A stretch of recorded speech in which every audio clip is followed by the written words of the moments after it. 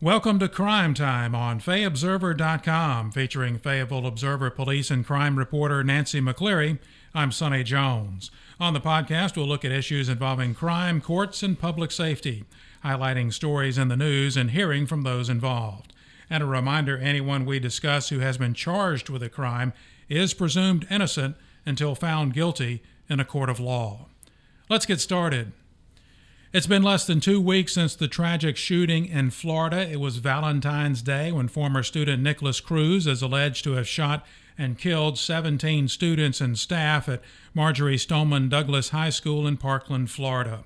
This week in California, authorities arrested a student and his older brother after a security officer overheard threats of a planned shooting at a high school.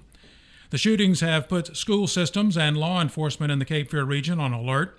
As we welcome in Nancy McCleary, the question has to be about any threats in Cumberland County and the region. What can you tell us about that, Nancy? Well, since the shooting in Florida, we have had several threats that were made to schools in the Cape Fear region. One occurred at Cape Fear High School. I think it was Tuesday morning. There was a threat was made, and the school was put on a code yellow lockdown.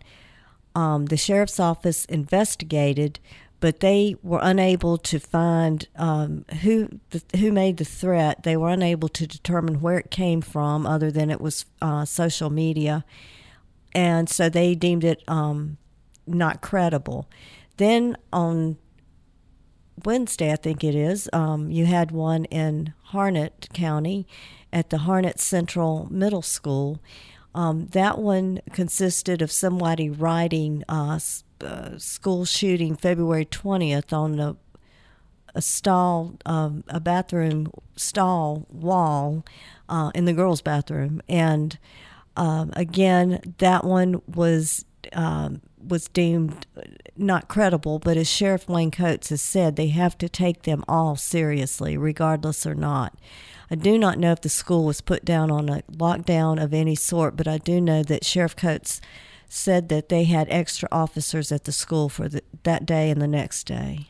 I've also heard about social media unconfirmed or threats at Southview, at Scotland. A lot of the school systems in the Cape Fear region, their administration has sent letters home or put out on Facebook or other social media to parents and students that the steps they are taking and that everyone is safe. It's kind of like this is what we live in now, and we have to be careful with social media out there. If someone makes what maybe we used to consider an idle threat and just it has to be taken seriously these days. You mentioned Code Yellows. Cape Fear was put on Code Yellow lockdown. What are the different codes in the school system? Well, according to the Cumberland County schools materials on their website, there are two codes that are used for schools. One is a Code Yellow, which is basically use caution. That's when there's a possible threat to students, but it's not in the immediate area. For example, a lot of times you hear that schools are put on lockdown because police or law enforcement are looking for someone. That is a Code Yellow lockdown. The person is not necessarily on campus, but is in the area. A Code Red means it's serious, that there is an immediate threat to the students, such as a person with a gun on the campus. Those are the two that Cumberland County has. Well, I know you and the Observer staff will certainly stay on top of this story. It's certainly a topic that's on everyone's mind following the tragic shooting in Florida less than 2 weeks ago. An arrest was made in a cold case, thanks in part to our own Nancy McCleary and her series in the Fayetteville Observer, Unsolved Cape Fear Mysteries. The body of 39-year-old Janet Lorraine Norris was found April 20th, 2002, stuffed inside her car that had been abandoned in a field off US 301. Last week, authorities charged Isaac McDonald, who lives in Arkansas, with Norris's murder. The arrest came nearly 16 years after Norris's body had been found near Kennedy Drive, less than 2 miles from her home. One of the investigators for the Cumberland County Sheriff's Office at that time was Charlie D. Sponzio. He is now an investigator in the district attorney's office, and we had an opportunity to talk with him about the case. Charlie, let's start with some background about the case. What do you recall from your investigation back in 2002, and why at that time no charges were able to be filed against anyone? Well, what I recall, it is a very old school, circumstantial type case, motive, means, and opportunity. And we tried for 3 years, myself, Sergeant Trotter, Sergeant Reyes, the other members of the homicide unit, to try and bring charges, but due to the autopsy determining the manner of death as undetermined, the current, at the time, the DA and the senior leadership felt it was too big of a hurdle to overcome. So now in 2018, first-degree murder charges have been filed of the man in Arkansas, Isaac McDonald. What changed in those 16 years that allowed you or the law enforcement to charge Mr. McDonald with the murder?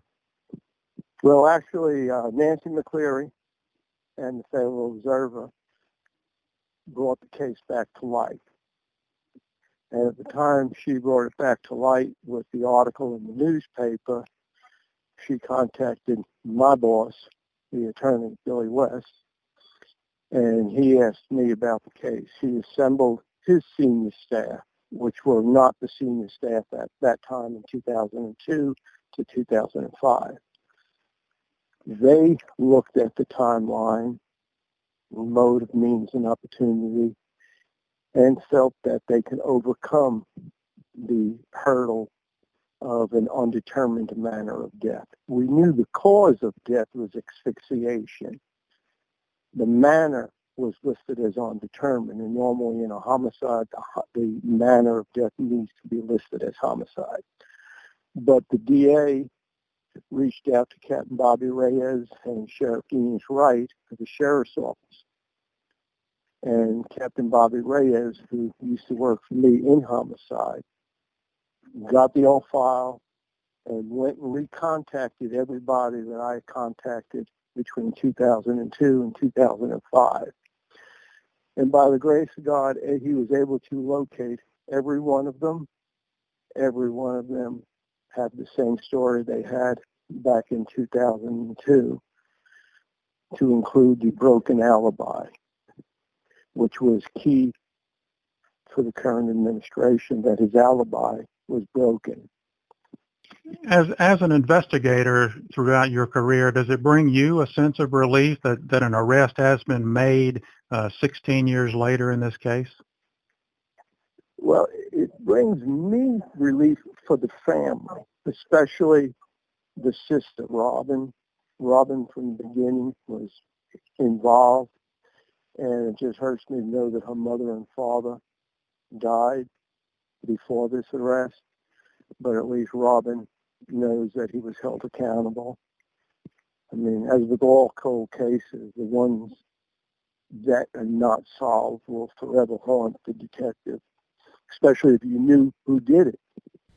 That's Charlie Desponzio, now with the District Attorney's Office, talking about the murder of Janet Lorraine Norris and an arrest made 16 years later of Isaac McDonald. Desponzio mentioned McDonald's broken alibi during the interview. He did not want to talk about that alibi since it may play a vital role in the case if it goes to trial. Nancy, nice job with that Unsolved Mysteries series you've started. It must be rewarding to know that your story got the investigation going again and has led to an arrest. First, let me say the Unsolved Mysteries started out as a joint venture with staff writer Chick Jacobs, who is out now on a medical leave. And so I just want to say that Chick did his share before he was had to stop coming to work. So thanks to Chick. So far as the Unsolved Mysteries of arrest of Isaac McDonald, I give all credit to Charlie Desponzio and the homicide investigators at the Cumberland County Sheriff's Office, who went out and looked again to make sure things were in place. All I did, and I've told Charlie this, all I did was I was told to pick a person to write a story about, I looked down and there was Janet Norris's name, and that was that. And there you go. And Yep. now maybe at least like Charlie was saying in the interview, to give the family some closure in the situation with an arrest being made, and we'll see if Mr. McDonald goes to trial. The next story in the Unsolved Mystery series coming up pretty soon at the Fayetteville Observer and FayObserver.com. Give us a tease about it. Well, that story will run on March 4th, and it deals with the disappearance of Judith Hyder.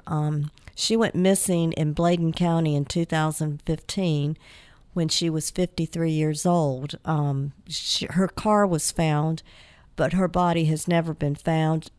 There's been no word from or no communications with anyone.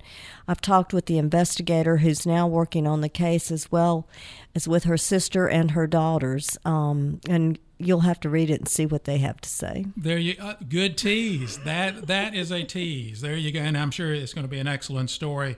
I know they've spent a lot of time searching for her in Bladen County. Our next story comes from Moore County. A year-long drug investigation in Southern Pines and Moore County ended with the arrest of 7 people, the seizure of 44 pounds of cocaine, 2 pounds of crystal meth, 5 ounces of heroin earlier this week. Lawmen also seized $85,000 and a vehicle in the effort dubbed Operation Leader. Nancy, you wrote the story on this case and know a little bit about it. Tell us a little more about this Operation Leader that came out of Moore County. Well, according to Southern Pines Police Chief Bob Timming, Operation Leader was a successful air attack against German shipping vessels in World War II. Wow. And the attack disrupted the German convoy system, according to Timmy, and he compares that to the damage that they have done to an extensive drug trafficking syndicate and convoy system in Moore County, Southern Pines, and it reaches all the way from Charlotte to Davie County to Moore County. So quite widespread. Yes, it is. One of the really weird, well, maybe not weird, but surprising things about this case, they're still looking for one person, to my knowledge, Calvin Fox, but a man who apparently is identified as essentially, I guess, the leader of this in Southern Pines, Lee Marvin Harris Jr. He's charged with multiple drug offenses, I think some firearms violations, but he was also known to, he's been identified as a prominent member of a gang called the Dope Boys Clique, or DBC, and it's operating in the area of Southern Pines, Aberdeen area. He also has had drug related convictions in Guilford County, and all of this prompted a magistrate to set his bail at $9 million. $9 million. And I've talked to some law enforcement people who say they have never seen a bail set that high. I've done this job for 34 years, and I've never heard of a bail that high. 2 other people who were arrested had their bail set at $5 million apiece, and another one had his bail set at $6 million. So it's hard to imagine that they'll be getting out and walking. Well, the and let me streets. just say that the purpose of bail, according to the Supreme Court, is to ensure your appearance in court. So evidently, I would think that they have some question as to whether those defendants would stick around. Yes, so true. Good reporting there. Good job by the Southern Pines Police and several other law enforcement agencies involved in that case. Well, you may remember in episode 3 of Crime Time, it was reported that Howard Adrian Ashleman had been arrested in Randolph County in connection with the disappearance of James Allen Chambers II in 2014. We do have an update. Earlier this week in Cumberland County Superior Court, Ashleman of Wade pled guilty to shooting and killing Chambers. Ashelman was sentenced to at least 15 years, 6 months, but no more than 19 years and 8 months in custody. Authorities say Chambers' body still has not been found. The district attorney's office says that Ashelman admits to dismembering the body and dumping it off a bridge, but he's not sure where. As the Observer's Paul Wolverton reported, the men knew each other. On the night of the fatal shooting, they had got into an argument. Nancy, tell us a little more about this case and the twists and turns that that happened this week in Mr. Ashelman's plea. Well, the fact that he actually entered the plea and actually was sentenced a week after he was in custody, been arrested, has got to set a record of some sort for getting through the system as quickly as it did. But as Paul wrote about, there had been some negotiations for a year regarding it was plea agreement negotiations, and what I had heard was that he would not get a lengthy sentence if he led authorities to the body. But apparently, multiple sources have told me he just doesn't remember what he did or where the body is, that he dumped it off a bridge into a river. And Ashelman and Mr. Chambers worked together at, Mr. Chambers at least was a civilian contractor on Fort Bragg, and they apparently had some ongoing animosity toward each other. And I think Mr. Chambers' father has alluded to that earlier. But according to what District Attorney Billy West has said, and according to Paul's story, Ashelman said he stopped his pickup truck and took a gun from the bed and fired into the cab of the truck, and I believe Mr. Chambers may have been a passenger in that truck, and that after he disposed of the body, he visited a marijuana dealer and made some statements about that, which the marijuana dealer did not report to authorities. Yeah, well. And according to Paul and Billy West, Ashelman has maintained that he shot Chambers as a means of scaring him, but Mr. Chambers was killed. Yeah.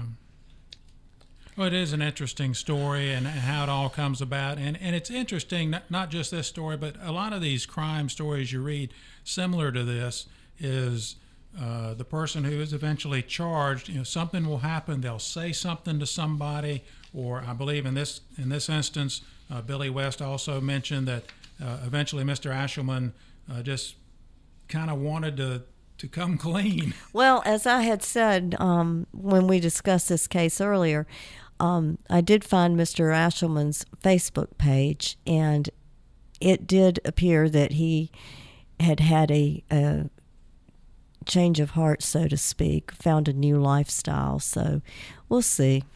Okay.